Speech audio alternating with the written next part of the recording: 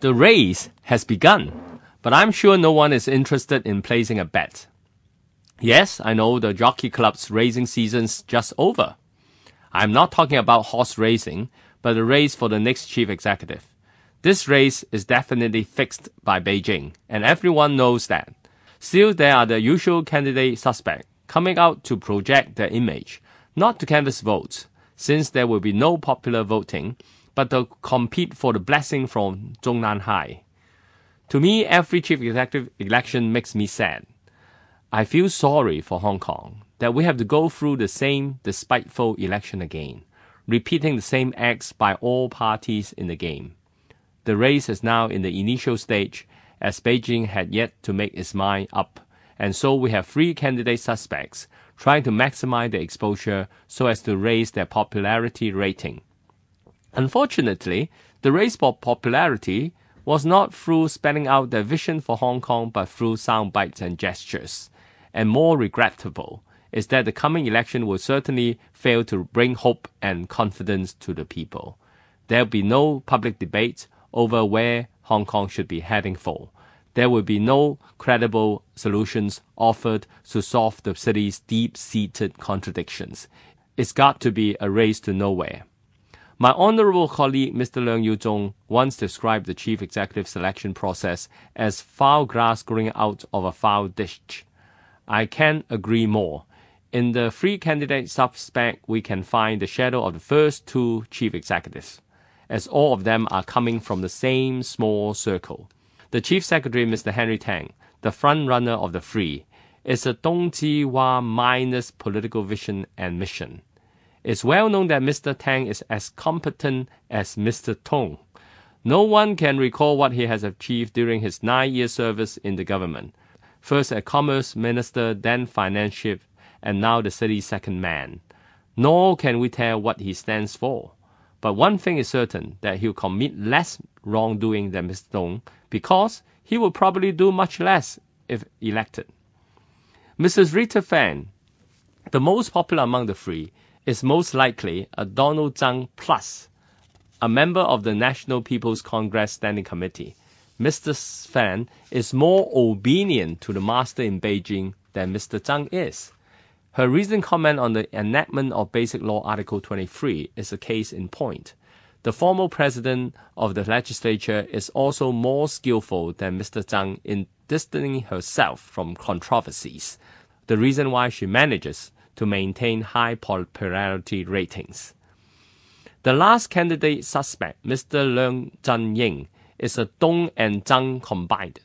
Mr. Leung has served in the Special Administrative Region's de facto cabinet since day one. As a top advisor to both Mr. Dong and Mr. Tsang, Mr. Leung is not immune to the numerous policy blunders in the last 14 years. Hong Kong's present political impasse is of course not just a problem of personalities. With the small circle election, anyone who wants to run for the top job must first get the blessing of Beijing and then the knocks of the business elites. How can the people pin any hope on the chief executive who must kowtow to Beijing and serve the business elites? One may say that Beijing wants someone who can get support from the people through tackling problems faced by the general population, and this may not be contradictory to popular wishes. This might be true, but one has also to look at other criteria behind Beijing's decision, such as communist-style patriotism. This will definitely lead to conservatism in democratic development and human rights. By this definition, many candidates will be screened out, including, of course, the pan-democrats. To make things worse, the candidates must submit to the wishes of the business tycoon and fat cats and defend their vested interests. How can we expect small circle election can elect a chief executive who is willing to take up the cause of the people of Hong Kong against the vested interests? I don't want to sound bleak, but sadly, this is a hopeless case. The coming 5 years are crucial to the future of Hong Kong, and we need a chief executive that can tackle 3 fundamental problems. First, the hegemony of the property sector has resulted in a serious structural imbalance in our economy. Developments in sectors other than property and finance are jeopardized, and sustainable economic growth and job creation will be at stake. It also makes it unaffordable for the middle class to buy a decent flat and feel secure for the well-being of their families. Second, how do we tackle the challenge of aging societies? The proportion of elderly population is projected to double from its present level of 13% in 20 years. Mr. Zhang's government has done nothing to deal with the retirement problem, and we've already lost 7 years. We cannot afford to lose another 5 years. The next chief executive must face this challenge and come up with a solution.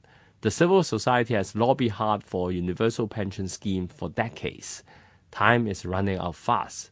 A universal pension scheme must be implemented within the next 5 years before the dependency ratio starts to climb. Otherwise, its financial sustainability would be seriously undermined. The third challenge is Hong Kong's democratic development. It's obvious that the present political system is broken and must be fixed. The promise of universal suffrage in 2017 and 2020 without a detailed roadmap is not enough. The next chief executive must draw a blueprint on constitutional development. Are the three candidate suspects ready to take up this challenge, or will they avoid this sensitive issue and look for the instructions from Beijing? Let's wait and see. Where is the hope then? The hope is in me and you. We must work hard to mobilize public opinion on the above fundamental issues. We must discredit the coming fake election.